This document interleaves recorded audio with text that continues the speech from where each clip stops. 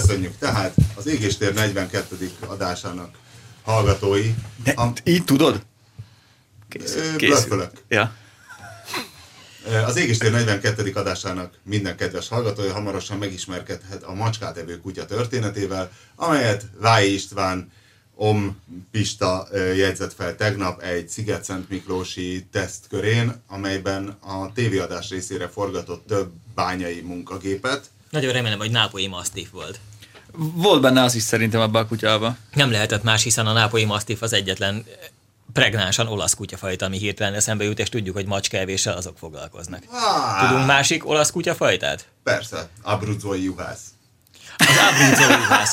Igen, lehet, hogy inkább mégis az volt. Nem volt olyan Abruzzói juhászos? A Cane Corso. Nem, nagyfejű kutya volt, ilyen Rottweiler, Staffordshire Terrier keveréknek tűnt. Nekem boxernek, megmondom őszintén, az a kép alapján. Sokkal erősebb kutya volt. De elfogyasztotta? Tehát azt, hogy megette, azt úgy értjük, hogy táplálékként kezelte a macskát, ugye, vagy csak megölte? Mikor odaértünk, ez a külszíni fejtést Kavicsbányát őrző kutya volt. Adekvát állapotban, nagyon messziről jött oda, mert messze volt az őrbódé, nagyon barátságos volt, és éhes, mert mindent így rákcsált, böködött mindig, hogy valami kaját adjanak. Hát van kutyád neked is, tudod, hogy egy kutya, amikor éhes, az millióképpen ki tudja fejezni, leginkább úgy, hogy könnyes szemmel néz téged, és nyalogatja az orrát. Kivéve, ha olyan öntevékeny, kiváló állat, mint az őrkutya volt ezek szerint. De kitartó volt, mert a macska az egy ilyen hosszú csőben volt elbújva, amivel a kotorékot szívták fel ugye a Kavicsbányájáról, és délig tűrte azt, hogy a 20 méteres csőbe a 40 kilós kutya folyamatosan ugat bele.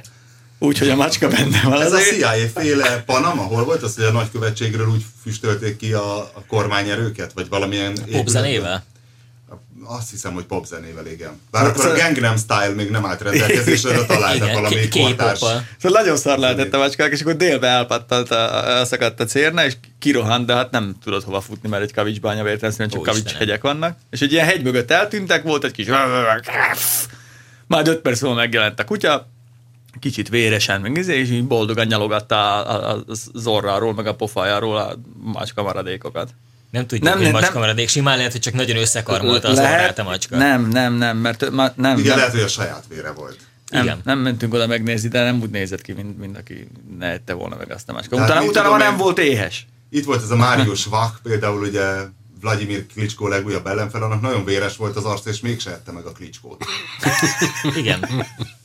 Tehát ez egy optikai csalódás. És volt tévéközvetítés, tehát lehet, hogy ott is az volt, hogy a macska annyira lepofozta ezt az őrkutyát, hogy csuronvér volt, és te egyből azt gondoltad, hogy... Nem. És látszik, hogy az újságírói ösztönöd is egy kicsit alábbhagyott, hiszen tudjuk, hogy a hírnek az számított volna, igen, hogy ilyen helyzetben a Cane Corsót rommá veri a macska. És akkor mindenkit sokkal jobban érdekelt volna a történet, mint így, hogy azzal találod, hogy elfogyott. De megette, az biztos vagyok benne, hogy megette. Mindegy, a stúdióban a körmondatok koronázatlan királya Karotta, micsoda alliteráló ráadásul, nem véletlen ez. Asszur, a Szent Jádeoszlop, a Totalkár.hu hírszerkesztője, Pista és Robert. Mi az? Mondom flight mode, mert valaki az előbb bepipegett. Én is flight mode vagyok. Asszur? Ó, nekem megvan. Ez ügyben még van a maradás. Emiatt hányszor volt már, hogy újra kellett forgatni snitteket? Nem is tudom, hogy melyik legyen a hét első híre. Az, hogy végül is a tehén átment a műszakin a Mozaik utcában, hogy ennek mekkora hírértéke van. Vegyük fel a fonalat, ahol letettük. A fonalat ott tettük le, hogy egyszer ugye kirúgtak a műszakiról, mert a jobb hátsó kézifék nem működött, amit ugye nem lehetett észrevenni, hiszen a tehén egy automataváltós jármű, és soha nem használom a kéziféket. Én megerősíthetem a saját személyes zárójelem, hogy a Prius 3 éve van meg, és azt hiszem, hogy 3 hónappal ezelőtt próbáltam ki először, hogy egyáltalán csinál-e rajta valamit a kézifék, ami lábos rögzítőfék, olyan, mint a Mercedeseken, és valamennyire fog, de azért nem nagyon, és azt is csak azért próbáltam ki, mert a Samuka, aki az én most már másfélen túl inkább 2 éves gyerekem, ő nagyon szeret vezetni, és az úgy néz ki, hogy föláll az ülésre, vagy beleül és lógatja a lábát, és fogalom nélkül mindent megnyom, és természetesen a gyújtás ráadása és a sebességváltó húzogatása már megvan neki, és hogyha ezt véletlenül egyszer azzal kombinálja, hogy történetesen valahogy begyalogol a lábtérbe és megnyomja a fékpedált, és akkor ráncigál, tehát addig tudja random generálni ezeket a dolgokat, ameddig valahogy el tud indulni. Ez ugyanaz a kérdés, hogy egy csimpánz meg tudja írni a háború és békét. Ez csak időkérdése, tudjuk jól. Időkérdés, és nem is tudom hány milliárd év alatt a csimpánz igenis legépeli a háború és békét, tisztán valószínűségszámítási alapon. Igen, na hát én ezért használom az egyébként szintén automata Priuson a rögzítőféket, és bizonyára erre gondolhattak azok a kiváló NKH-s szakemberek is, akik téged kirúgtak. De én nem is ezért kérdezték, hogy van-e Én gyereke. egyáltalán nem kifogásoltam, hogy kirúgtak a kézifék miatt, hiszen kéziféknek lenni kell. Azt kifogásoltam csak, hogy tényleg a két műszakvezető van a Mozaik utcában, munkanéven a Szörnyeteg, az egyik, a másik pedig az Égéstér hallgató. És most szerencsére az Égéstér hallgatóhoz kerültem, aki nem kérdezte meg, hogy van egy gyerekem, ami az NKH-nál a standard felvezetése annak a témának, hogy jobbra megy a kipufogód. Bár azt mondta, hogy valamennyi értelme van, és a többi, és már az a baj, nagyon sok mindent mesélt, nagyon érdekes dolgokat, csak már nem emlékszem, melyikre mondta, hogy ezt lehetőleg nem mondjam el az Égéstérben. És figyelj, azzal kapcsolatosan nem tudom, hogy volt-e alkalmat, tudom, hogy sokat beszélgettél a jobbra és balra kivezetett kipufogókról az NKH-nál, és hogy rákérdeztél már, hogy a középren kivezetett kipufogóval, illetve a 2 darab kipufogóval azzal kapcsolatosan mi az álláspontjuk, ami például az összes luxusautó, ahol jellemzően 2 van, és egy csomó olyan autó van mostanában, aminek meg 1 van középen.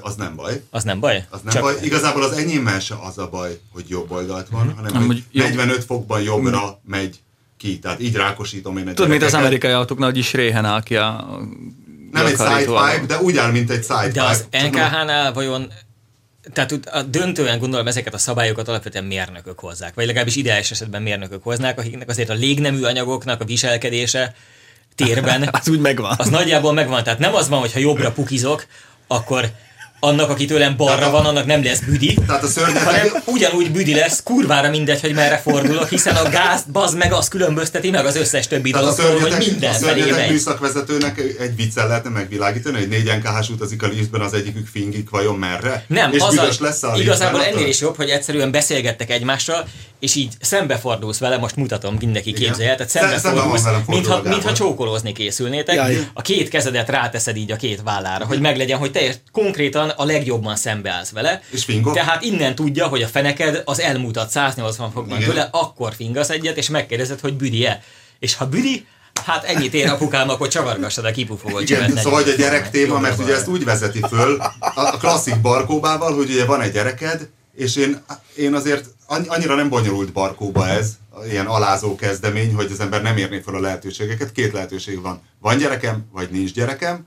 Ha van gyerekem, akkor és rákosítom a gyerekemet, jobbra fújom rá, vagy ha nincs, akkor nem érdekel engem a többi gyerek, szarok rájuk és rákosítok, ezért én a zsidóvédelem nevű sakkmanővert választottam, ugye visszakérdeztem 40-szer, hogy miért is fontos ez, és a többi, és a többi, és hogy egyébként szólt Esztergomban, hogy rossz felé mennek a kipufogók, és hogy vajon szívja a vérét minden régi új és legújabb Swiftesnek. Ebben a vonatkozásban, na mindegy, szépen átment a tehén. Nem, de aztán azt mondta, hogy ugye ez alapvetően nem azzal van a gond, hanem azzal, hogy 45 fokban oldalra van kivezetve, igen. És hogy ezt nem kellett volna annak idején minden amerikai autót átengedni.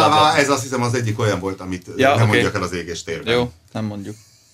Hogy a végén, hogy hol és miért rúgtak ki az NKH-tól embereket. Nekem minden esetre ezzel kapcsolatosan a személyes meglátásom az, hogy nyilván az NKH-ban dolgozó illetők azok jogalkalmazók, tehát amiatt baszkurálják az ügyfeleket, ami miatt baszkurálniuk kell az ügyfeleket, mert nyilván az az előírás, de szerintem az az előírás, ami arról szól, hogy milyen irányban pufogtatunk ki, az egyszerűen nem értelmezhető. Nem. Nincs olyan dimenzió, amiben érdemi különbség volna, hogy egy olyan városban élsz-e, amiben egyébként a kipufogott csövek nagyobbik része amarra néz, vagy amarra, hiszen benne vagy abban a közegben, abban a levegőben, amiben minden irányból vannak kipufogók. Arról nem beszélve, hogy ez egy gázos autó, és a gázos autó kipufogása a legkevésbé környezetszennyező, tehát az rákosítja a legkevésbé a gyermeket. Azért azt tudjuk, hogy ez egy régi törekvés, hogy ne a járda felé menjen a kipufogógáz. Igen, de szerintem ez egyértelműen és igazából a japánok szartak bele a palacsintába azzal, hogy meg az angolok, hogy náluk is ugyanez a törekvés, de az exportautókon nem csinálják fordítva. Mert hogy ugye a benzinbetöltőhívás meg a másik oldalon van, mint ahol kipufog az autó. És azt kicsit nehéz áttenni a másik oldalra. Tehát Tehát valójában tudjuk, hogy megint kik jártak jól. Igen. Hát te se az NKH-nak fogod vizsgáztatni a versenyautódat. Nem tudom, hogy kanyarodsz a zsidózásban Kipufogóról. Tudjuk jól, hogy minden zsidózás, cigányozás és egyebezés, magyarozás lényege az, hogy bárhonnan oda lehet érkezni, minden racionális megalapozottság nélkül. És de hogy jártak ezzel jól most azok? Hát úgy, mert hogy azért nem rakják át a japánok, a japán zsidók, hogy pontosak legyünk, az egyik oldalról a másikra az exportautót, mert az pénzbe kerülne, hiszen akkor át kéne rakni a benzinbetöltő nyílást is, ami még nagyobb macera. És ezért aztán a japán zsidók és az angol zsidók nem teszik át, hogy cserébe a magyar zsidó kisgyerekek meghalljanak. Ez mennyire egy ízetlen tréfa azért tőlük? Hiszen itt most ugye kipufogó gázokról beszélünk. Nem, ez tőled ízetlen tréfa, el is határolódom. Nem tudom, mire gondolsz, de nem helyes, nem. Te gépkönyvesztetni fogod az autót? Ne az NKH, nem ott fog vizsgázni a kipufogó ügyileg a hangyász, ami most már fantasztikusan beindult. Hát azért is kérdeztem rá, hogy vajon mi van akkor a két kipufogóval szerelt autókra. Mert a hangyász az vizsgázni fog? Nem tudom még. Én nagyon szeretném, hogyha nem kéne egész életében trélereznie vagy próbarendszámoznia, mert én abban a típusú ilyen hobbista autósportban hiszek, amikor az ember lábán elmegy nagy kellemetlenségek árán eleve rengeteg szívással, egy versenyautóval, amire kell előtte hegesztenie egy nagy custom tetőcsomagtartót, hogy gumikat tudjon a tetején szállítani. Van horkolásgátlód? Horkolásgátló? Horkolásgátló. Nem, nincs, mert? Hogy szerintem, hogyha a hangyász, mert ha jól tudom, az nagyon pályára optimalizált futóművel lesz, tehát a horkolásgátlója, hogy így berakod, és az a fogcsikorgatást is gátolja, tehát hogy rázós futómű ellen bepattintasz egy horkolásgátlót, ráharapsz és vagy egy fogvédőt. Igen, valami ilyesmire valószínűleg lesz szükség, mert egy kicsit bizonyára rázni fog. Szóval szeretném, hogyha tudna lenni rendszáma, és az a vicces, hogy most még megvan, mert ez egy eredetileg rendszámos létező autó volt, de nyilván azt, hogy most akkor így bemegyek vele csak úgy vizsgázni faarccal, és akkor levizsgázzon, az nyilván nem reális. OT-t nem tud kapni, hiszen szét van modernizálva. Merre megy a kipufogó? Hát két sidepipe van rajta, ugye? Az igaz, gyereket elrákosítani. Mind a két oldalra. Mind a két oldalra egy dual rákosító, stereo. Magyarul, hogyha Angliában mész versenyezni, akkor az angol gyerekek is megszopják vele. Igen. Nagyon szép. Így van. És a japán gyerekekről nem beszélve. Szóval azért nem teljesen reménytelen, mert nagyon régóta van szó arról, hogy úgynevezett sportrendszám nevezetű dolog, az elvileg már van is. Tehát úgy tudom, még látni még nem látott, vagy legalábbis én nem találkoztam emberrel, aki látott volna a sportrendszámot, de elvileg ez egy létező ügy. Palik Lászlónak biztos van.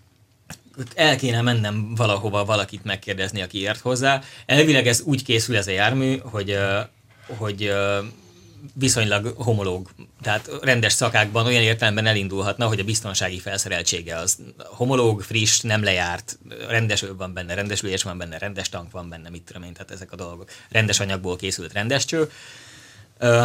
És az lesz a menekülő útvonal, hogy valamilyen szakákban megpróbálom gépkönyvesztetni és rendes versenyautóként kapni rá sportrendszámot és azzal használni. Hogyha az út nem járható, akkor pedig elmegyek félállásban dolgozni valamelyik autószerelő barátomhoz, és akkor legálisan használhatom annak a műhelynek drift a férrendszámát. Drift szakág létezik? Igen, létezik. Hát akkor... Az MNAS kicsit csalódott vagyok egyébként, mert már elképzeltem magam előtt, hogy a Prius mögött húzod a 3 tengelyes után futónak. Tényleg. Elmondom, bár nem szívesen árulom el, mert... Kölcsönadom a tehenet, mert annyira nem nehéz, mennyit tudsz húzni a Priusszal? Egész pontosan köszönöm a kérdést, hogyha megírtam volna időben a hangyász hétfőt, amiért ezúton is elnézést kérek mindenkitől, valójában ma, tehát szerdán fogom publikálni valószínűleg. Mert tehát nem vagy lemaradva, hiszen a hangyász hét a sosincs hétfőn, tudjuk. Volt már, többször is volt már, hogy hétfő volt, de nem jellemző. De akkor ott a hétfőt az naptári hétfőként, tehát a 23 óra 59 az nála hétfő. Igen, pontosan, de hát nem is ígértem mást. Igen. Nem azért hívtam hangyász hétfőnek, hogy az emberek vasárnap hogy hívják ezt, vagy hétfőn 0 órakor frissítgessenek, szépen nyugodtan feküdjenek le, aludni, keljenek föl. Nem egy meteorológiai hétfőről, vagy kulturális hétfőről, vagy munkahétfőről. Nem. Eleve azért lett az egész projektnek annak idején hangyász hétfő a neve, hogy egyrészt ugye alliteráljon, mert akkor könnyű, nem kell sokat gondolkodni, hogy melyik nap legyen a hétből, könnyű kiválasztani. Másrészt azért raktam egyáltalán bele. Kókánykedd. Az is lehetett volna. Volt a check-up csütörtök. A check-up csütörtök az volt, tehát úgy volt az eredeti modell, hogy azért vezettem be, hogy kötelező legyen nekem is abból, hogy benne van a hétnek egy konkrét napja, a hétnek egy konkrét napján foglalkozni ezzel a kérdéssel, mert hogyha az van, hogy mindig eltolom akkor, hogy éppen túl sok dolog van, akkor nyilvánvalóan sose került volna rá sor. És akkor így lett belőle a hangyász hétfő, és ezt megelőzte az, hogy minden héten legalább egyszer kimentem ugye annak idén az Adorjánékhoz megtekinteni az arra a hétre jutó kisebb vagy nagyobb mértékű fejlődést. És sokszor előfordult, hogy nem volt mit megtekinteni. Olyan is. De azok is olyan érdekesek voltak, a beszélgetések, a kifogások, az is legalább olyan pszichó. Igen, sőt engem azt hiszem, hogy az mentálisan egy kicsit jobban igénybe vett, mint azok az alkalmak, amikor volt mit megtekinteni. De hogy az volt a kérdés, tehát, hogy trélerrel fog-e közlekedni, és arra jutottam, hogy a legértelmesebb megoldás, és nagyon félek, hogy ezzel fel fogom verni a piacon az árakat, de hogy a legértelmesebb megoldás az volna, hogy képzeljétek, megnéztem, és a nagyvilágban ilyen 1,5 és 2,5 millió forint közötti összegért, sőt, akár már ilyen 8-900 ezer és 2,5 millió forint közötti összegért lehet kapni olyan 7,5 tonnás összsúlyú teherautót, ami vagy nagy emelő hátfalas, vagy ha nem emelő hátfalas, akkor eleve van olyan is, hogy autószállító, mint műfaj, ami nem egyenlő a trélerrel, hanem zárt dobozos. És az autószállító lakóautó. Hát ezt régebben egyébként kiszuperált Icarus 260-asokkal szokták megoldani. Tehát... Igen. Tehát ennek nagyon sok, nyilván én külföldöt néztem elsősorban, mert Magyarországon, amikor épp túrtam a használt autót, akkor nem találtam ilyet, de valószínűleg Magyarországon is van. És egyébként az adta az ötletet, hogy annak idején, amikor levittük a hangyászt Baksára, a PV Racingákihoz, akkor arról beszélgettem a Sipos úr barátjával, aki egy profi sofőr, és ő húzta a vontatmányunkat, a tranzitot ő vezette, mert ugye egyikünknek sincs megfelelő kategóriai jogsia. És ő mondta, hogy ők egy ilyen emelőhátfalas, de nagy emelőhátfalasat, ami 2 tonnás volt, tehát bőven felemelte volna az egész konkrétan 1008 kilós, mert ez ez lett volna a breaking news, 1008 kiló? Lemérlegeltük a hangyászt. Ez nem ugye 1008, mint az 1008-as giga, vagy akármicsoda. 1008 kg. Igen, tehát csak hogy értelmesen se keverik össze. Igen. Hát még nem tudjuk, valószínűleg 350 plusz-minusz 30. Nagyjából annyi az alap, ide lehet. Hát 287 a motor eredetileg, és mi ugye más vezérműtengelyekkel, más ITB-kkel, más kipufogarendszerrel ezzel, és kicsit emelt fordulatszámmal. De már benne van minden ebben már? Mindenben. Kárpit, üveg, ilyenek? Az első lök, nem, hogy hívják ezt? Az első szélvédő nincs benne, mi olyan, mit tudom én, 5 kiló. Nem volt rajta a műanyag gépháztető, ami másik kb. 5 kiló, nem volt benne az én oldalamon az ülés, ami mondjuk 10 néhány, és ezen kívül pedig komplett, tehát még folyadékokkal is fel volt töltve, meg minden benne volt. Tehát ez 1100 kiló alatt 1100 kiló lesz akkor is, ha már benne ülök, igen. Na, ez egy nagyon szimpatikus érték. Na de mondjad tovább, és akkor beszéltetek És akkor igen, és akkor ő mondta, hogy ők egy ilyet, mert ő több helyen is dolgozik, ugye, mint sofőr, és hogy ők egy ilyen jellegű autót, azt lényegében elkótyavetjeltek, tehát valami 6-800 ezer forintért adták el nagyon sok hónap árulás után, mert hogy annyira nincs piac, mert ugye írtózatos csődben van a vállalkozásoknak igen nagy része, és főleg az ilyen fuvarozással kísérletező szerencsétlenek azok végképp, az autók fuvarozásával kísérletező szerencsétlenek megint csak, és innen jött annak idején az ötlet, és akkor megnéztem, és akkor láttam a mobilén meg az autótréderen, hogy nagyon sok ilyen jellegű tárgyat lehet kapni kb. Ennyiért, és akkor arra jutottam, hogy az lenne a legracionálisabb, hogyha vennék majd egy ilyet, mert ez körülbelül annyiba kerül, mint egy rossz kicsi garást fölépíteni az ember kertjének a végében, ami nekem ugye nincs, mert a garázsra valóból csináltam a hangyászt többek között. És akkor azt lehetne, hogy venni mondjuk valamikor 2 millióért egy ilyet, ami alkalmas arra, hogy vigye a hangyászt a különböző helyszínekre, és amikor épp nincs, akkor pedig abban áll. Tehát akkor ez egyszer, mint a garázs is, és akkor egy teherautó áll a kertben, a teherautóban a hangyász, és egyszerre tud menni a kettő. És ilyen lakókuckó nincsen ezekben? Mert ez úgy lenne értelmes, nem? Létezik olyan is, amiben van lakókuckó, meg akár lehetne azt ráműanyagozni egy jó lakókuckót, és akkor annyi van, hogy egyrészt tudomásul kéne venni a családnak, amit a dia már könnyelműen rábólintott, hogy egy undorító teherautó áll a kertben mindig. Az is lehet szép. Ki lehet bírni. És akkor egy ilyen káposztás megye. Ilyen turbodéli, ez tök jól nézhet ki. Igen, hát másrészt meg nekem le kéne raknom hozzá egy C-s vizsgát, de azt meg lehet csinálni. Az is egy viszonylag drága dolog, tehát az is egy ilyen jó 200 000 forintos tétel. 200 000 egy C-vizsgát. Nagyon drága, igen, mert ugye sokat kell vezetni. Már egy motoros vizsga is teljesen 140. Igen? Körülbelül, igen. Úristen, még 80 ért csináltam. Hát és ugye van egy csomó gyakorlati órád itt is, és legyen is, mert ugye azért az nem mindegy, hogy az ember megöle valakit egy nagy teherautóval, vagy nem. És tudjátok, mennyibe kerül a kutya törzskönyv? Nem, mennyibe kerül? Tippelj. Hát én Szlovákiában tudom, hogy mennyibe kerül. Na? 40 euróért csináltunk a kutyánknak. Az mennyi? Ja, várj, ez nem törzskönyv volt, az 12 útlevél volt, bocs. Más. Tehát a törzskönyv, mert most ugye az úrban megboldogult anyám kutyája Micike még a nyáron, és úgy döntöttünk, hogy egy fitness kutya kell a mamának, aki állandóan kiszekálja az ágyból, és sétálni kell vele. És vásároltunk is, illetve lefoglalóztam egyet Rózsaszentmártonban, egy nagyon jó spitz tenyésztőtől, aki egyébként papagájtenyésztő is, tehát olyan arapapagájai vannak, hogy bármelyikünk fejét letépi és elszáll vele verőcéig körülbelül. És beszélnek spiccül a papagájok? Vagy ezek nem? Hát amennyiben egy spitz magából kikelve üvölt, mint egy sakál, akkor beszélnek. Igen, rettenetesen üvöltöttek azok az ara, meg mindenféle egyéb nagyon érdekes papagájok. És aztán kérdezte a hölgy, a tenyésztő, hogy is kell-e hozzá törzskönyv, és mondom, persze, mert az én időben, mikor utoljára vettem kutyát, még Micikét, akkor ilyen, nem tudom, 2000 forint volt, hiszen az egy darab papír, még a 2000 is sok volt rá, 20. 20 a törzskönyv. Ami ahhoz Tehát képest, a fiam útlevele olcsóbb volt. Vannak törzskönyvezett kutyák ennyiért. Autóhoz szerintem olcsóbb a törzskönyv, nem? Nekem úgy rémlik, hogy ez egy 10-es. Vagy na mindegy, ez csak egy mellékszál volt, mert egyébként igazából valóban nincs rá szükség, ha nem akarod tenyészteni, csak nekem ez egy kicsit furcsa. Nyilván ez is valami lobby volt. Nem csak az autóknál vannak ilyen szivatások. Nem a tenyésztés miatt jó a törzskönyv egyébként, hanem a dugás miatt. Én annak idején nagyon megbántam, hogy a mi kiváló Kovács kutyánknak lehetett volna a törzskönyve a szüleimnél lakó vizslának, és ugyanez volt, hogy nem váltottuk ki, mert mi a nyavajának, tényleg nem megyünk vele soha sehova. Pedig akkor még, igen, ha tudtuk volna micsoda befektetés, hogy ennyit foghattunk volna rajta, hogyha jó időben rámozdulunk a törzskönyvre, de most már mindegy. Lehet, hogy a hangyász garazsára valót is meg lehetett volna keresni a növekményen azóta. De most arra mondtad, hogy nem a tenyésztéshez kell, hanem a dugáshoz? Hát igen, mert hogy mi a különbség a dugás és a tenyésztés között kutya vonatkozásban? Az, hogy azért nem kértük, mert arra gondoltunk, hogy mi soha nem akarnánk azt a helyzetet, hogy és akkor a Kováccsal direkt kölyköket csináltatunk. Tehát, hogy a Kovács vérvonalát vinni, tenyészteni, nem tudom mi. A Kovács ugye fiú, mint a nevéből is következtetni, illetve ez egy rendes férfi név. De közben pedig így azt nem gondoltuk akkor végig, hogy így attól a lehetőségtől is elesünk, hogy valaki meglátja, egy szép szuka meglátja az utcán a Kovácsot, és azt mondja, hogy de szívesen alásárlanék. Barátkoznék. Igen, hogy barátkoznék, de van-e papírod, édesfiam, mert ugye nyilván csak bárcásokkal barátkoznak ezek a mai nők, és akkor kiderül, hogy nincs, és a szegény Kovács elesett az örömért, az élvezetért. Tulajdonképpen a kutyának tettetek rosszat ezzel. Igen. Ezért lelkiismeret furdalás, ez komoly, ez nem vicc. Ez szóval erre is érdemes gondolni.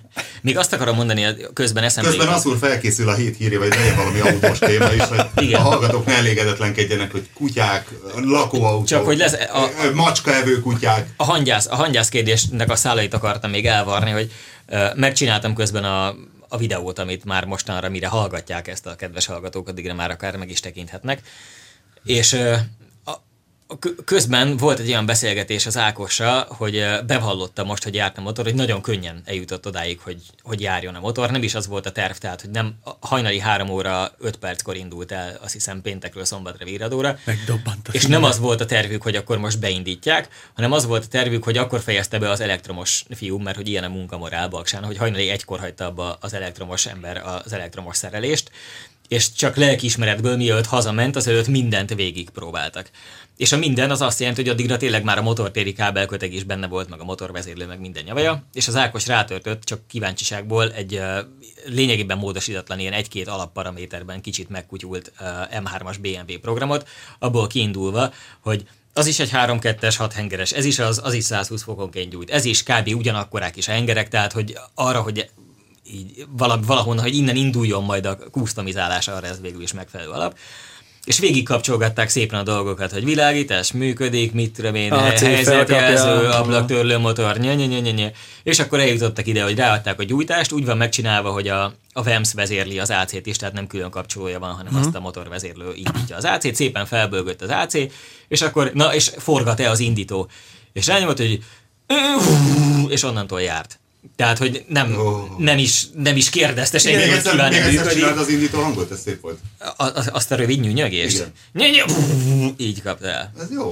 Csak így elvesztette ezt a líraiságát, ez az egész, a fennköltséget tulajdonképpen ott hajnali 3-kor pusztult el egy garázsba ott, hogy maga a varázs az így igazából pont innen ezt szerettem volna elmondani, hogy és akkor bevallott az Ákos, amikor találkoztunk másnap, és már én is meghallgattam a járást, és kellően meghatódtam, hogy és nagyon örült ennek a váratlan fordulatnak, mert igazából pont egy kicsit tele lett a töke, azzal, hogy ugye azért ez egy kemény meló, amit ő ráadásul egy hétnek sok napján és annak sok órájában nyomott, és hogy eljött az a fázis, amikor már pont a nagyon idegesítő baszakodás van, tehát hogy amikor napok mennek el abszolút nem fontos, kellemetlen izékre, hogy fitting, az utolsó hiányzó fitting az olajrendszerhez, csak még egy kis ez, a kis még egy kis, az hoppá, meg kellett hegeszteni a kormányszervónak az egyik nagy nyomású csövét, és elridegedett az anyag, és eltört, és újat vadászni. Tehát, hogy az ilyen a kis izékkel történő hosszas szopások, és hogy ez neki is mennyire jól esett, úgyhogy, ha nem nagy gond, akkor készüljek azért úgy, hogy hát nem tudja, hogy hova viszem meg, hogy meg minden, de hogy azért ő nem nagyon szeretné, ha decemberben még itt állna. Most már ez jó. És akkor először így csak elömlött a nagy melegség rajtam, hogy mennyire jó lesz majd az első ilyen latyakos párlecsapódásos izében lábon hazajönni a hangyásszal. Majd szervezünk rá ilyen közös konvojt, hogy kézről kézre adják az emberek, és úgy hazajöjjön, mert ugye nyilván máshogy menni nem fog tudni decemberben mondjuk, vagy november 30-án. De a Siposnak biztos de most arra nagyon be lehet rakni egy hangyászt egyébként. Nem, én hazajövök vele lábon, tényleg, ha addig érünk is, csak közben borzasztóan megijedtem, mert eszembe jutott, hogy viszont nem tudom hova rakni. De el tudjuk. Mert valójában nincs garázsom, nincs teherautó, amiben lakhatna, mert csak most beszélgettünk róla. Nem szívesen tenném ilyen nagy közös mély garázs térbe, mert ahhoz egy kicsit túlságosan kiszolgáltatott, hiszen ugye minden műanyagból van, és nem az hát vidd fel a legtetejére, Priusszal addig parkolsz kint, az kész. Hát most de a legtetejére ráadásul nyitott. 4. emelet. Úgy a 4. Legteteje alatt egyen, ahol zárt. Az jutott eszembe. A 4. viszont soha senki nem járt, tehát hogyha fölmész, és minden nap letépsz belőle egy rágónyi darabot, és elrákcsálod, akkor lett egy jobb ötletem, csak gondoltam, ilyen szűk körben konspirációs jelleggel felvetem, hogy egyrészt ti mit gondoltok róla, másrészt ha mit tudom én, valaki pont hallgatja olyas valaki, akinek erről eszébe jut valami jó, hogy arra gondoltam, hogy ez ugye egy nagyon szép és egyedi tárgy lesz a végére, mert mégiscsak egy menő, érdekes veterán versenyautó, és hogy előfordulhat, hogy van olyan autószalon Budapesten, ahol mondjuk elállhatna. Tehát ha én lennék egy Nissan kereskedés, teszem azt. Igen. Egy Nissan kereskedés lennék, és egy ennyire nagyon szép tárgy. Nem azt mondja, hogy ha én lennék egy Datsun kereskedés. Mert még leszállítok ugye újjáélet, hiszen tudjuk, hogy a Nissan lesz, illetve a Datsun lesz a Nissan Dacia-ja, hogyha végül megcsinálják, bár Európában állítólag nem lesz egy darabig. De mindegy, tehát, hogy ha én lennék egy Nissan kereskedés, és váratlanul beesne egy ennyire egzotikus tárgy, aminek nincs másra szüksége, csak egy kis temperált környezetre, és néhány ráirányított lámpára a plafonról. Amúgy ráadásul indikálja, hogy implikálja, vagy valamit csinál, hogy ez a szalon egy búcsújáró helyé változó, hiszen ott van a karotta könnyező szűz hangyásza. Olajat könnyező hangyásza. Figyelj, szerintem... És én magam is ott fogok mellette könnyezni egy héten több napon. Palkovics Petit a Nissannál is, nem tök normális fel, szerintem meg jó, nem, ezt nem szabad ilyen direkt módon megkérdezni, mert akkor utána, ha nem azt mondja, hogy bocs, nincs hely, akkor most belőle csináljuk. Igen, és akkor az egy kicsit mindenkinek kellemetlen, úgyhogy ezért is választottam ezt az utat, hogy most lekapcsoljuk a villanyt, és hozza vissza a tanári asztalra, aki ellopta a krétát. Igen, így van, és ha nehogy Isten úgy adódik, hogy kézen közön valahol befogadják valamilyen ilyen helyen, akkor annak nagyon örülünk, ha nem, akkor meg eláll. De hazahozni hazafogjuk, hogy mindenképpen nem kell vele lábon jönnöd. De lábon akarok vele jönni. Ja, hogy mert az előbb ezt nem mondta, hogy akar vele lábon. Kicsit megkörzőzni a meccseket, nem? Azért az a latyakon. Muszáj vele hazajönni lábon. Tehát egyszerűen azért, mert ez a történet úgy kerek, hogy hiszen ez egy olyan hely, ahol megcsinálta végre egy ember, és az úgy kerek, hogy oda ment téleren, hazajön lábon. Nem lehet máshogy, tényleg. Tehát oda vittük a tetemet, és ő azt mondta, kelj fel és járj, és akkor most hazasétál. Szerintem kockáztassunk, legyen az, hogyha kész van, akkor elmegyünk együtt a Kugárral, elviszed a kugára, és ha bármi baj van, azzal hazahúzlak. Nagyon jó terv. Nem? Jó, oké. Az Isten kísértés 1.0. Leviszed a kugára, és valamelyikünk hazahúzza a másikat. Igen. Függetlenül az Jó Isten, hogy az első latyakos körfogalomba állókerékkel csúszom beléd Swift, mert amilyen szerencséd neked van ezzel az autóval, barátom. Eddig nem volt szerencsém vele, ez kétségtelen, de azért most az utóbbi néhány hónap, én pont itt ezzel a magától beindult ponton ott gondolkodtam el azon, hogy lehet, hogy tényleg az van, hogy eddig, tehát úgy, hogy a Jóisten úgy találta ki, hogy az egységnyi szerencsétlenséget, vagy az egész projektre jut, azt így koncentráltan az első néhány évre összpontosította, és azért, hogy most akkor a gondtalan élvezetek évtizedei. Igen, ez a Kalgonit tablettál, amit most így sűrítve megkapta. Viszont ezt vedd észre, amit mondtál, hogy azzal, hogy az Ákosnak tele lett a töke, ugye ez a fordított inspiráció, hogy azzal, hogy tele lett a töke, ő nem úgy állt neki, hogy akkor most abba is hagyom, mert nem érdekel, hanem most már gyorsan fejezzem be, mert már elegem van belőle. Igen, és ez a jó. A fültanúja voltam egy beszélgetésnek, ami egyébként teljesen egyértelműen nem az én kedvemért keletkezett, tehát hogy ez nem egy megtervezett jelenet volt, de az is lehetett volna. Ugyanis csörgött az Ákos telefonja, mi alatt ott voltam vasárnap este 7:30 környékén, pont akkor fejeztük be a mérlegelését a hangyásznak, és én pakoltam el a dolgokat. És félfüllel hallottam a beszélgetést, mert ő a műhely másik részében tett vett, miközben én pakoláztam, és az történt, hogy telefonált neki valaki valamilyen ügyben, tehát egy munkával szerette volna megbízni az Ákost, és a saját fülemmel hallottam, amint azt mondja, hogy nagyon szívesen megcsinálom, csak éppen 8 hónapos várólistám van, mert be kell fejeznem azokat a munkákat, amiket már elvállaltam, és utána, ha még aktuális, akkor gyere ide. A fülem hallatára, és amikor letette a telefont, akkor nem mentem oda megrázni a kezét, hogy barátom keblemre, de hogy valójában azt hiszem, hogy konkrétan ezen a mondaton múlik az, hogy eddig nem volt kész egyáltalán, most meg kész van. Ilyenkor megszokott válasz az, hogy hozz ide, azt ránézzünk. Persze! Hozzád bármi, gyere holnap, most is jöhetsz. Na, beszéljünk egy rendes autós hírről. Asszúr, légy szíves, ragadj ki minket a saját nyomorunk sivatagából. Nem szívesen teszem, nagyon szórakoztató, de... Mondjad, milyen nagy tutis. De hogy hívják ezt a labdarúgot? Ne a Balotelli tehén színű... Nem tehén színű, ez ilyen álcázó festés volt, ilyen valamilyen... Miről van szó? Mert most az történt, hogy elmondtátok, hogy ne legyen szó arról, hogy és nem tudom miről. Igen, hát hogy nem, valami... hogy Mario Balotelliát... De csak elmondjuk. Átfóliáztatta Bentley-t, ami eredetileg gyönyörű szép fehér volt, fekete felnikkel, és most terepszínű, tehénfoltos terepszínű. Ő egy futballista? Ő egy futballista, 22 éves, született olasz.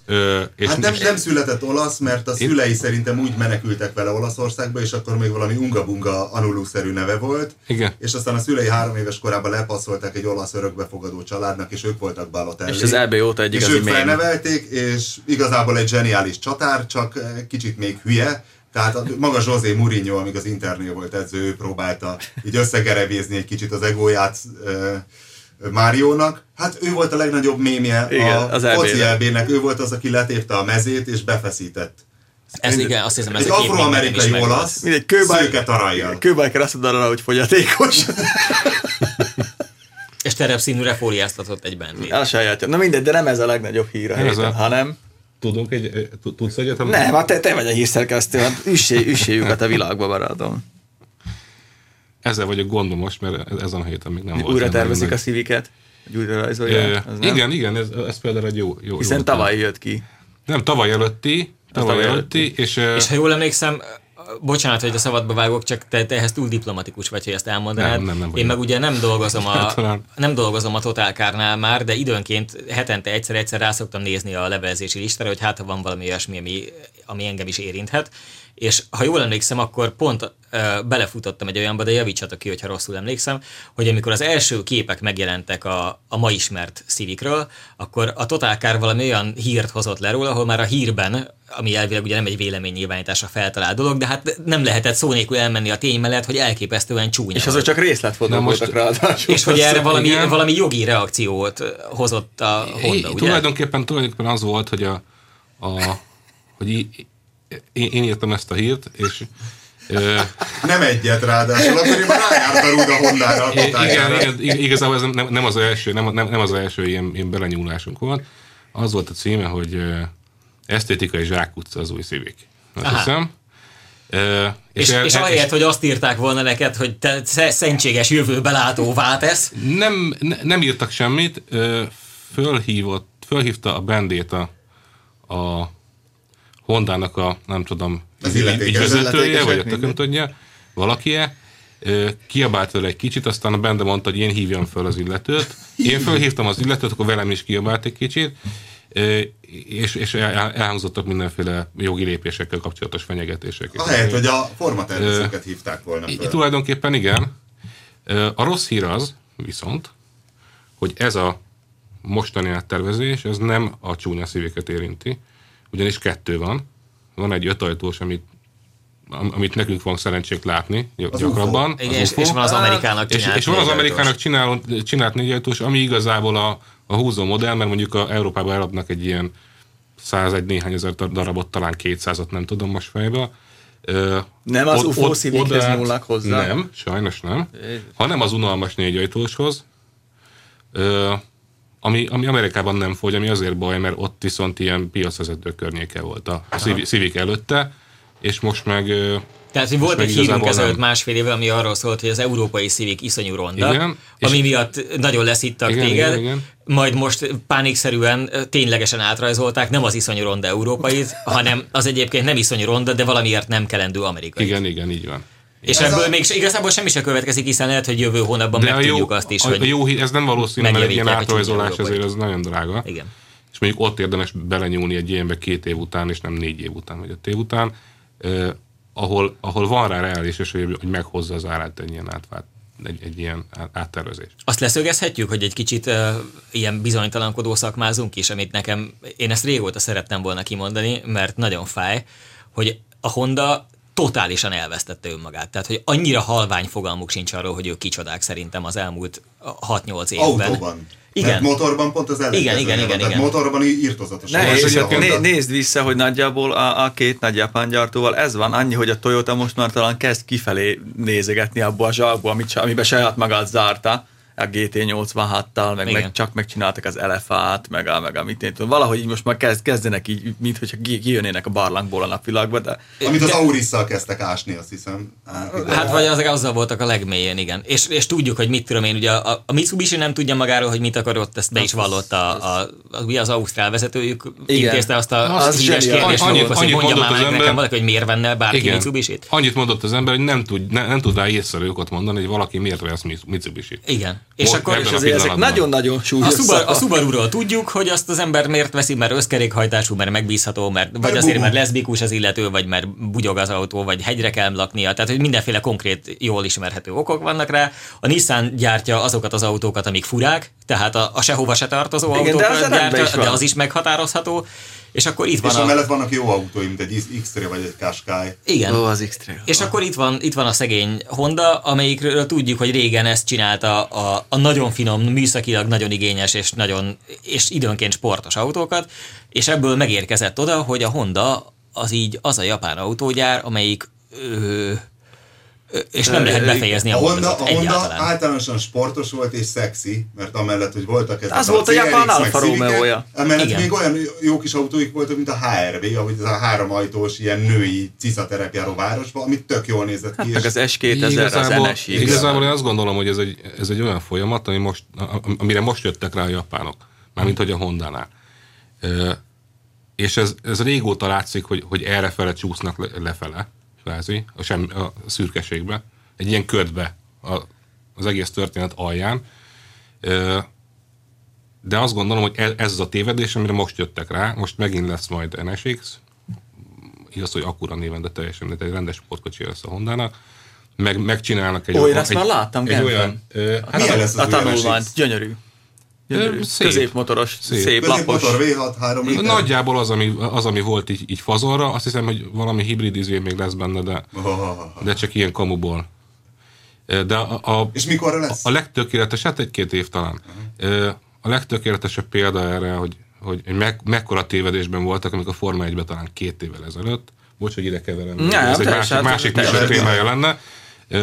Egy olyan autóval jelentkeztek gyári Honda címén, amire az volt írva, hogy Earth Dream, és egy ilyen kék-zöld földmintás autó volt.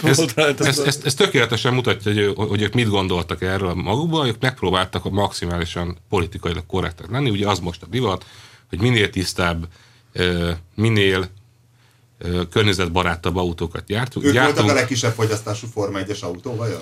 Azt nem tudom, de jó lassúak voltak abban az évben, ez biztos. Hát álmatagon. És közben egy szebb zöldebb jövőről ábrándozva. Egy csodálatos zöldebb jövőről ábrándozva egyszerűen kipusztították a saját jellegzetességüket azzal. Hát meg a vevőközönségüket. Hát, ha megnézed, hogy nem tudom, 5-10 évvel ezelőtt hány sportos Honda volt, és most hány van, a mostani szám az konkrétan 0. Igen, de én mondjuk szeretném ide szúrni azt, hogy nekem nem az a bajom a mostani Honda helyzettel, hogy nem sportos. Mert az egyébként így autóbuszi szempontból nyilván sokunknak fáj, hanem hogy nem tudom megmondani azt sem, hogy ez volt az ő jellegzetesség, és igen, nem találtak helyette egy másikat. Nincs helyette másik, most... mert hogyha az lett volna, hogy ők csinálják meg mondjuk a Priust, szemben az Insight-tal, ami ugye ugyanarra van, csak rosszabb, szerintünk. És ezt nyilván... A nővérem szerint, akinek mind a kettő volt, most nagyon boldog a Prius 2-essel, és így lélekben visszamenőlegesen köptösi az De most akkor azért visszakötnék a hét híre, vagy naphíre, vagy nem tudom milyen rovathoz, ugyanis az is hír volt a napokban, hogy a Honda csinált egy új hibrid rendszert, pontosabban 3, de még csak egyet mutattak meg belőle. Na, végre. Ami először, nem tudom, 10 sok év után, az első olyan Honda rendszer, ami már tudja azt, amit a Toyota Prius, hogy és a Toyota Prius tudott a kezdetektől, tehát 96 vagy 7, nem tudom, hogy tud magától menni, anélkül, hogy bekapcsolna a benzinmotorját. És csinálta ez az a gyártó, akinek a működő üzemanyagcellás autóját te 7 évvel ezelőtt már vezetted körülbelül. Igen. És az egy működőképes, az egy kész termék. Azért azt tudjuk, hogy az üzemanyagcellás autó gyártásához annyi platina kell, amiből, tehát autónként körülbelül egy angol korona kijönne, vagy nem tudom. És mindig szó van arról, hogy már majdnem megvan az a technológia, amivel helyettesíteni lehet, vagy kiváltani, vagy az olcsóbban gyártott. Mert már csak 8-10 évre vagyunk tőle, igen. És hogy újabb nanotechnológiás áttörések, és a grafén, és a nem tudom mi, a férfi fogamzásgátlás és egyéb ilyen szent grálok mindig megtalálódnak, de valamiért ez nem érik meg, és ugye az a másik nagy baj, hogy ahhoz egy jelentős infrastruktúrális váltás is kell, tehát épp elég nagy probléma a villanyautók tankolásához szükséges villanyt eljutatni valahonnan valahova, és akkor ahhoz képest még a hidrogén mekkora ügy.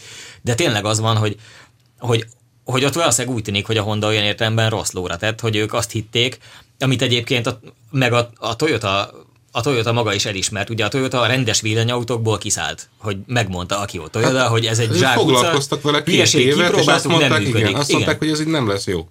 Hogy ez nem működik, és a Honda pedig nyilván úgy gondolta, hogy igazából a hibridség a zsákutca, mert az egy olyan összvér, ami mindennek a rossz tulajdonságait egyesíti egymásban, és hogy ők már megpróbálják azt megcsinálni előre jól, ami majd a végeredmény lesz, csak nem kalkuláltak azzal, hogy az átmeneti időszak a kettő között, mondjuk azt a 30 évecske, az alatt is el kéne adni valamit. Igen, csődbe megy a cég. És nekem az fáj a fókuszvesztésben, hogy én nagyon szerettem, tehát én egy alapvetően Honda kedvelő illető vagyok, sok másik, tehát nem vagyok elfogult hondista, és nekem nem is volt soha, bár a feleségemnek egy CR-V-t vásároltunk, de az a feleségem. De egy kicsit egy autóbusz az általában szereti a Honda. Igen, de nagyon könnyű a Hondákat szeretni, pont a mechanikai finomság miatt, ami mindegyikben nagyon erősen benne van. Jó, de mondjuk Karotta, hogyha azt mondod, hogy vágyait Hondája, akkor mit mondasz, még az NSX-en kívül, ez egy extrém példa. Hogy amit most holnap szeretnél a garázsadban látni, és nem S2000, mert az is drága és ritka, hanem mondjuk egy... A létező Hondák közül? Egy létező Hondát mondjál nekem, ami eszedbe jut amit most újonnan meg lehet venni? Vagy nem, általában az elmúlt 20 évből, 30-ból. Hát az elmúlt 20-30 évből a létező Honda az, amit megvettünk. Tehát a feleségemnek vettünk egy 2 millió forintos CR-V-t, az előző generációból, tehát a második generációs CR-V-t, a 2 literes benzinmotorral, automataváltóval, az úgynevezett nem elromló típusú CR-V-t, ami a világ legjobban kitalált belsejű autóinak az egyike, abban van, nem tudom, hogy emlékeztek rá annak idején, amikor volt olyan tesztautó is, abban van egy olyan asztal a 2 első ülés között, ami egy ilyen valóban inkább asztal, mint könyöklő, és le lehet úgy hajtani, hogy eltűnik, és akkor ott lesz egy folyosó, amin át hátra tudsz zerogolni a gyerekhez. Igen, Robertónak és volt ilyen. Gyereket tud szerelni. Az autóipar legkényelmesebb belső ülései vannak benne, és az egész egy iszonyú jellegtelen, tényleg egy borzasztóan unalmas tárgy, de tökéletes arra, amire van. Nem, azt mondom, hogy tökéletes arra, amire van, a jazz a maga kategóriájában ugye baromi jó volt. Jazzem, ha valaha vettem volna kicsi autót, mert eljutottam volna abba az életfázisba, akkor biztos, hogy Jazzem lett volna, és az apám, illetve az anyámmal azt is vetettem, tehát az anyám Jazz tulajdonos volt. Tehát simán gyártott a Honda olyan autókat, amiket én megvettem volna, és magamnak is egyébként, hogyha ha megfelelő időpontban találkozik a kereslet a kínálattal, akkor mondjuk S2000 tulajdonos is tök szívesen lettem volna. Accord Type R még egy kapuzárási pánik, mit tudom én, 10 év múlva, és akkor jó lesz egy 15 éves S2000. Accord Type R kombit, ami nem volt sajnos soha, na olyat nagyon szerettem. Benzinest, igen. Az van, hogy szerintem az összes japán gyártó beleesett ebbe a hibába, hogy kicsit ilyen elvesztették az image modellüket, kicsit jellegtelenné váltak, és akkor ki mikor ocsúdott ebből az egészből. A Subarunak nyilván könnyebb volt, mert ott voltak a rally sikerek. A Mazda mindig volt egy-két elmebaj, amire kicsit meg is rogyott. Volt, de azért ők csak az MX-5-öshöz ragaszkodtak. Akár milyen nagy szarba is volt, az ugye az nagyon kicsi családi cég. Szóval azért majdnem végig volt valami szörnyűségük a de ez egy jó pofa kreténség. Hát ezt mondom, igen. Hogy tehát ott volt érdekes mondjuk autó. Én ezt azért kérdeztem, mert volt bennem egy ilyen sejtés, ami aztán nem igazolódott be, hogy azokat fogod mondani, amiket a hülye gyerek korszakomban én mondtam volna.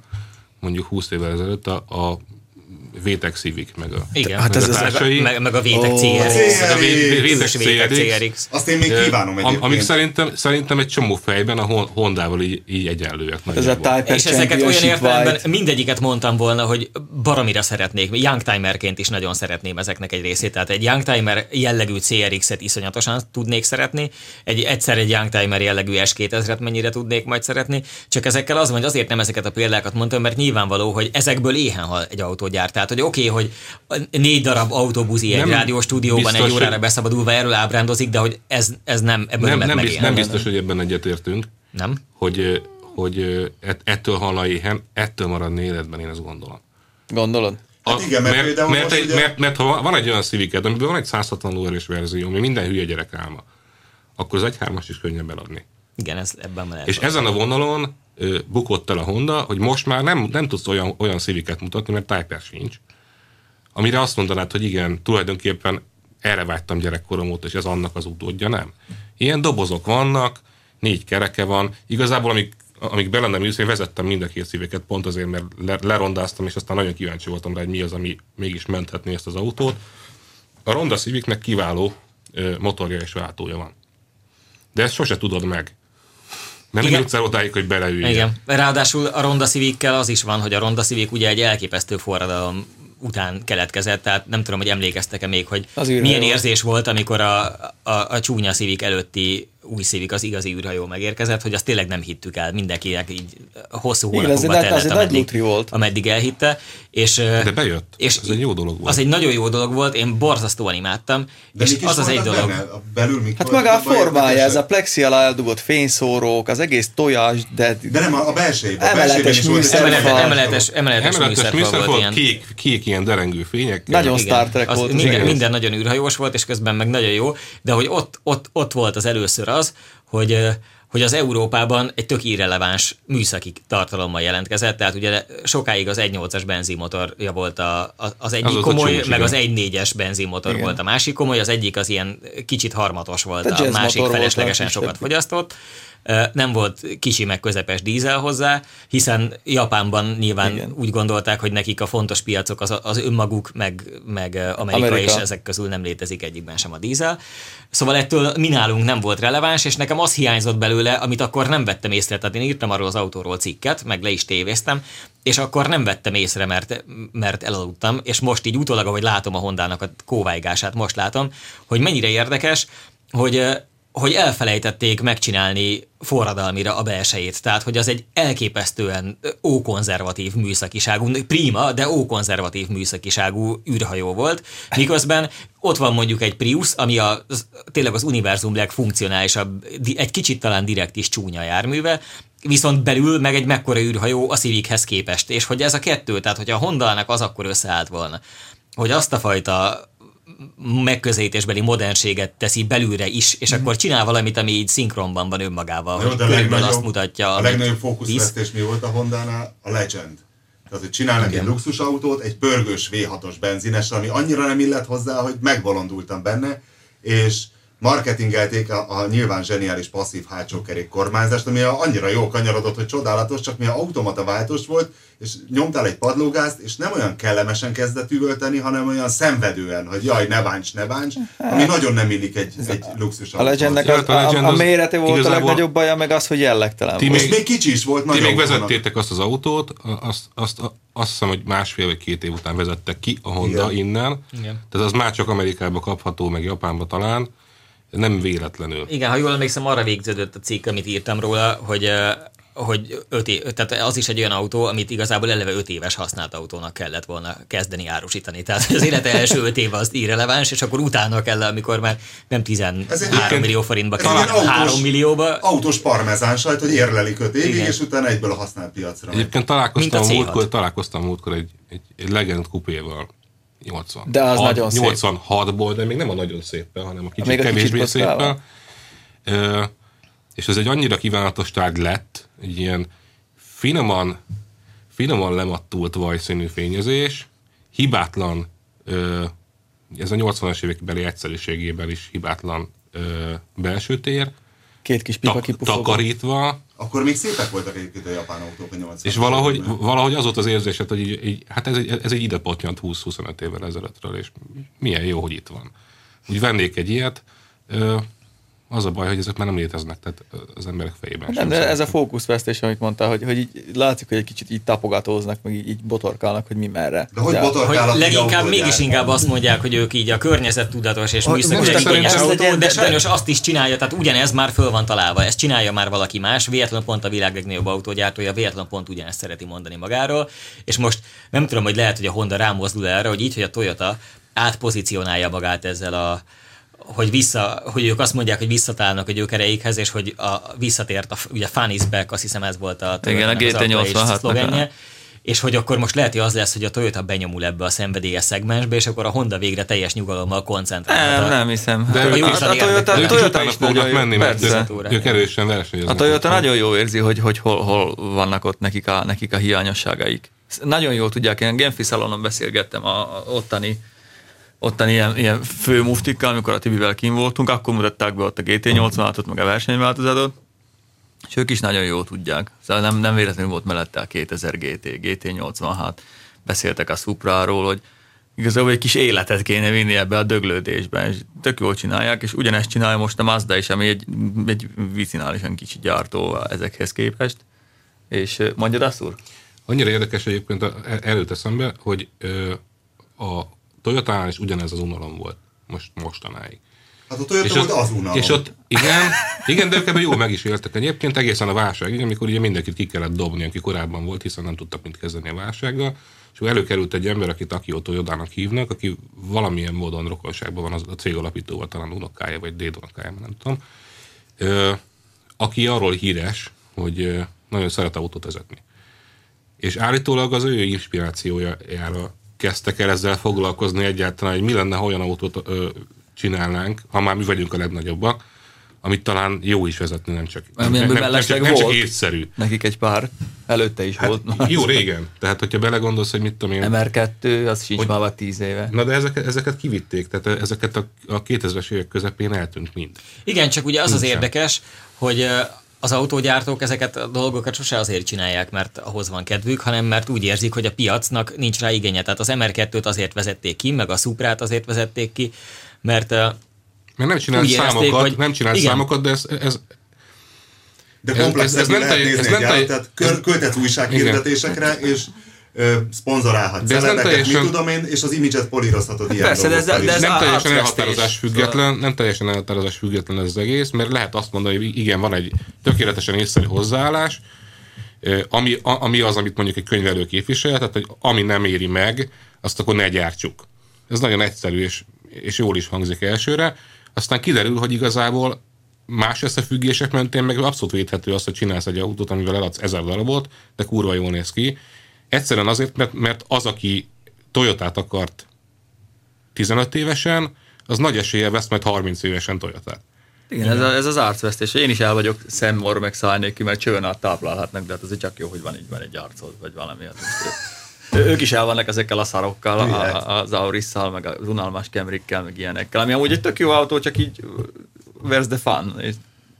És nincsenek meg ezek a jó kis dolgaik. Hát már meglátjuk.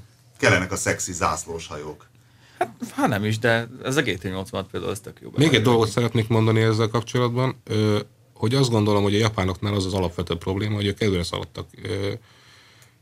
Volt egy bizonyos időpillanat, amikor egyértelmű volt, hogy 10 évvel előtte járnak mindenki másnak. Tehát, hogyha most megnézzük a használtautó.hu-n, hogy mik a túlárazott autók, ilyen Toyota Corolla, meg Civic, meg ezek. Meg most is meg ezek akkor a legjobb autók voltak tényleg, amit kapni lehetett pénzért, mert a japánok valahogy bizonyítani akarták, hogy ők igenis tudnak, ők igenis jobbat tudnak, mint az európaiak. És nem csak egyszerű koppintók. És meg is csinálták, és lett is egy hírnevük, és az a vicces, hogy amikor meglett, és amikor rájöttek, hogy hoppá, most mi vagyok az élen, akkor valahogy eleresztették a gyeplőt.